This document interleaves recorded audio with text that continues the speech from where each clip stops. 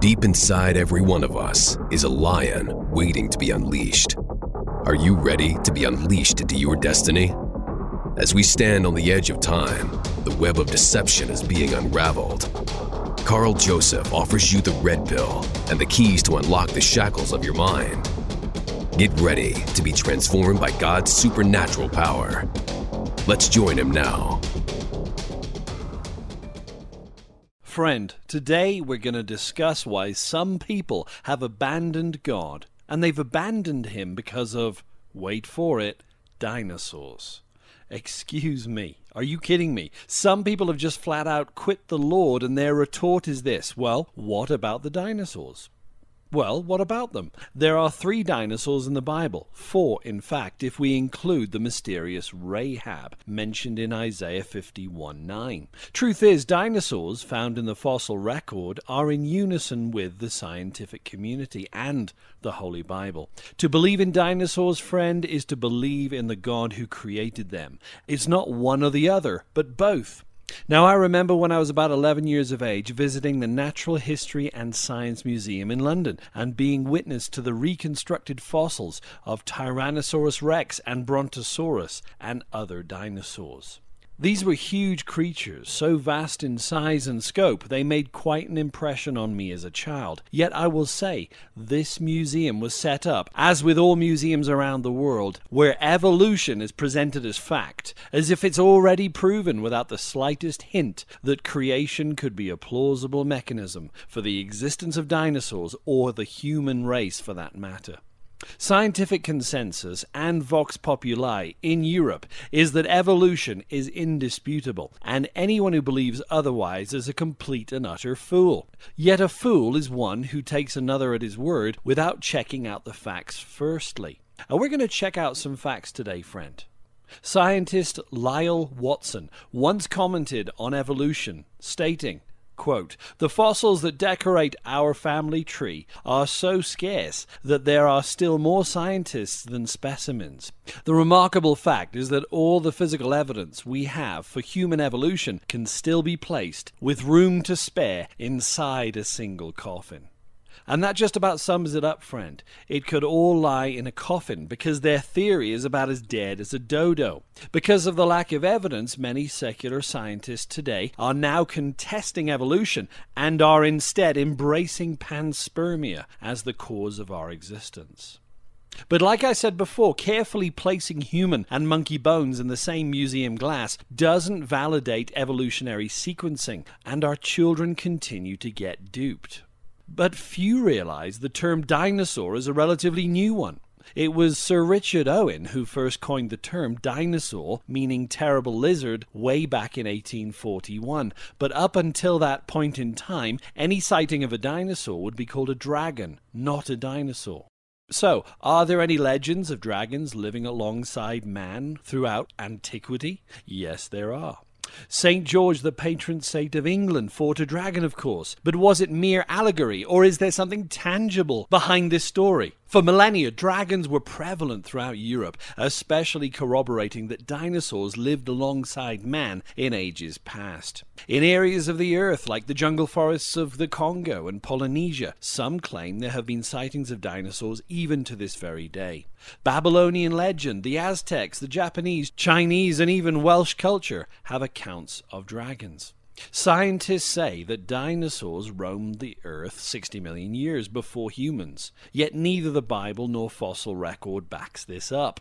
All fossils demand interpretation, and how we interpret fossil findings will be heavily influenced by our worldview unless we purposely decide to be objective. But few consider that human footprints were found alongside dinosaur fossils in the Paluxy River of Glen Rose, Texas in the 1980s. Some secular scientists argue this offers no evidence whatsoever of contemporary humans, but this only proves that what we believe will influence what we see, even if it's staring us in the face. Others contend that if dinosaurs lived alongside man, there should be vast evidence in the fossil record. The trouble is, friend, it's extremely rare for things once living to fossilize. Dead animals in a field or alongside a road do not fossilize at all. In order for it to fossilize, it must be buried rapidly in just the right place and conditions. So to say that we should have an abundance in the fossil record of contemporary dinosaurs and man living alongside each other is just unfair and extremely rare indeed. The creation scientist Ken Ham posits that, contrary to popular belief, there are less than 50 dinosaur kinds. And get this, the average size of the dinosaur is about the same size as a sheep or a large dog, but most of them were not nearly as large as the movies make out. Therefore, the majority of dinosaurs could have made it onto Noah's Ark, and for the larger-sized ones, infant dinosaurs could have made it on board too. Now, most dinosaurs drowned from Noah's flood, and some survived on the Ark. But every indication is that the majority of dinosaurs were vegetarian or herbivores, such as the Diplodocus and Brachiosaurus, which goes against the popular notion they were fierce meat-eaters, and the Bible backs this up, as I will reveal shortly. If dinosaurs survived the flood, and based on the book of Job we know they did, then some of them would have been on Noah's Ark certainly. Soft tissue and blood vessels found in dinosaur fossils also suggest that they were on Earth much sooner than we originally thought. However, let us not forget that after Noah's flood, the Earth's environment changed greatly because the Earth's canopy was destroyed. Therefore, Earth's new environment was not conducive to supporting these creatures, because much of their vegetative food source would not have survived the flood. Now, let's look at the Bible. In the book of Job, one of the oldest books in the Bible, and many surmise written about the same time that Father Abraham walked the earth, there are very detailed accounts of not one, but two dinosaurs, and one of them is called Behemoth, mentioned in Job chapter 40, verse 15. Let's read that now. Behold, now Behemoth, which I made with thee, he eats grass as an ox. Friend, this dinosaur was made, as were you, and he eats grass, not meat. Lo, now his strength is in his loins, and his force is in the navel of his belly. He moves his tail like a cedar. The sinews of his stones are wrapped together. His bones are as strong pieces of brass. His bones are like bars of iron. He is the chief of the ways of God. He that made him can make his sword to approach unto him. Surely the mountains bring him forth food, where all the beasts of the field play. He lies under the shady trees, in the covert of the reed and fens. The shady trees cover him with their shadow. The willows of the brook compass him about. Behold, he drinks up a river and hastens not. He trusts that he can draw up Jordan into his mouth. Wow. With one suck he can pull up a river, friend. Some scholars have said this animal is either an elephant or a hippopotamus. But let me ask you this. How many elephants have you seen with a tail that's like a cedar tree? I don't think so. The answer is none. Okay, cedar trees are very large evergreen trees and will usually grow to about 50 feet. Some can reach as high as 100 feet. The thickness of a cedar can be anywhere from 4 to 8 feet in diameter. That's huge. Once again, clearly God's word is not describing an elephant or hippo here, but an animal of vast size that's no longer in existence, yet lived alongside man at one time, following Noah's flood and within the antediluvian period. God snuck this account into the book of Job, I believe, to answer critics who claim that dinosaurs didn't live alongside man, trying to prove God doesn't exist. Friend, if you delve into the fossil record, you will find out this animal described in the book of Job, Behemoth, is one of two possible dinosaurs. Either it was the Brontosaurus or perhaps a Brachiosaurus. This animal weighed anywhere between 20 and upwards to 40 tons. Wow.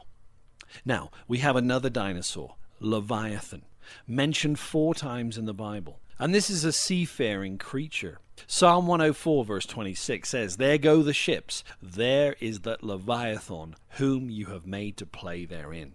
In Isaiah 27:1, In that day the Lord with his sore and great and strong sword shall punish Leviathan, the piercing serpent, even Leviathan, that crooked serpent. And he shall slay that dragon that is in the sea. And finally, Psalm 74 verse 14. You break the heads of Leviathan in pieces, and gave him to be meat to the people inhabiting the wilderness. Then we switch back to Job chapter 41 for a more detailed description of this animal or creature. Remember that God is speaking to Job in this passage. Job is not speaking here, and that adds greater credibility. Verse 1. Can you draw out Leviathan with a hook, or his tongue with a cord which you let down? Can you put a hook in his nose, or bore his jaw through with a thorn?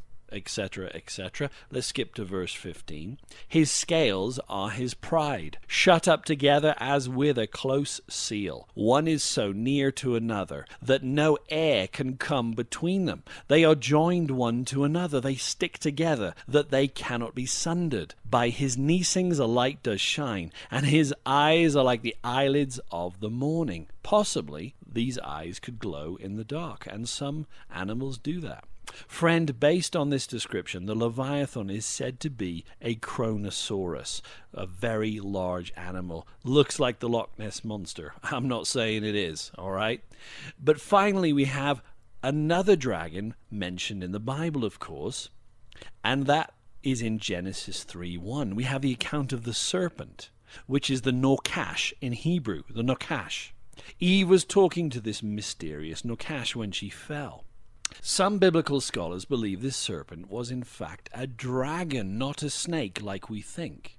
There are others who believe that Lucifer and the Nokesh are two separate entities, but the Bible makes it clear in the book of Revelation that the devil is described as both a dragon and old serpent. Therefore, they are one and the same. Revelation 20 verse 2 says, And he laid hold of the dragon, that old serpent, which is the devil, and Satan, and bound him 1,000 years. We know from Scripture that Lucifer is able to transform himself into many spiritual or perhaps physical forms, and one of those forms is a dragon, and another a serpent. Yet we know Satan can transform himself into an angel of light, and is described as the prince of the power of the air. So we cannot doggedly say he's just one manifestation, because clearly he's able to transform himself readily. But in the Garden of Eden, remember, the dragon or Nokash and serpent, one and the same, was a reptile that apparently had the ability to walk, because part of the curse was that for the remainder of his days he would crawl on his belly. This Nokash lost his legs as part of the curse, and you can read about that in Genesis chapter 3 verse 14. Evidently, before the curse, this reptile or dragon, also called the serpent, could talk and walk. Friend, I firmly believe that the Bible has much to say about dinosaurs, and the fossil record backs it up. In other words, that dinosaurs were contemporary with man and lived alongside them. They didn't live 60 million years prior. And did you know that Alexander the Great encountered a dinosaur in a cave in India? The locals were worshipping this dinosaur, and they asked Alexander to kill this beast with his army. But when he viewed it, it was apparently over 100 foot long, and he couldn't see all of the body. Friend, just because dinosaurs existed in ages past is not a reason to abandon your faith. Many Christians just don't take the time to adequately research the Bible and look for the existence of dinosaurs, so they're unable to give a defense of their faith in light of the fossil record. Well, you do now, friend. I've just listed a series of scriptures here for you today, documenting their existence. Don't let the topic of dinosaurs be a reason to shy away from your faith in Jesus Christ. As the Apostle Peter said in 1 Peter 3:15, we must always be ready to give a defense to everyone who asks you a reason for the hope that is in you, with meekness and fear. Friend, science, or the fossil record for that matter, never contradict the Bible. Remember that. You've been listening to Carl Joseph and the Lions Unchained podcast. Carl is a minister who's witnessed God's supernatural power to save, heal, and deliver. Carl is a unique researcher who investigates current affairs, societal trends, technology, cults, and end-time events, all through a biblical lens. Every Monday, new podcasts are uploaded, so stay tuned for the next opportunity to roar into victory. Check out carljosephministries.com for exciting articles, teachings, and discussion points. See you next week. And don't forget to hit the subscribe button.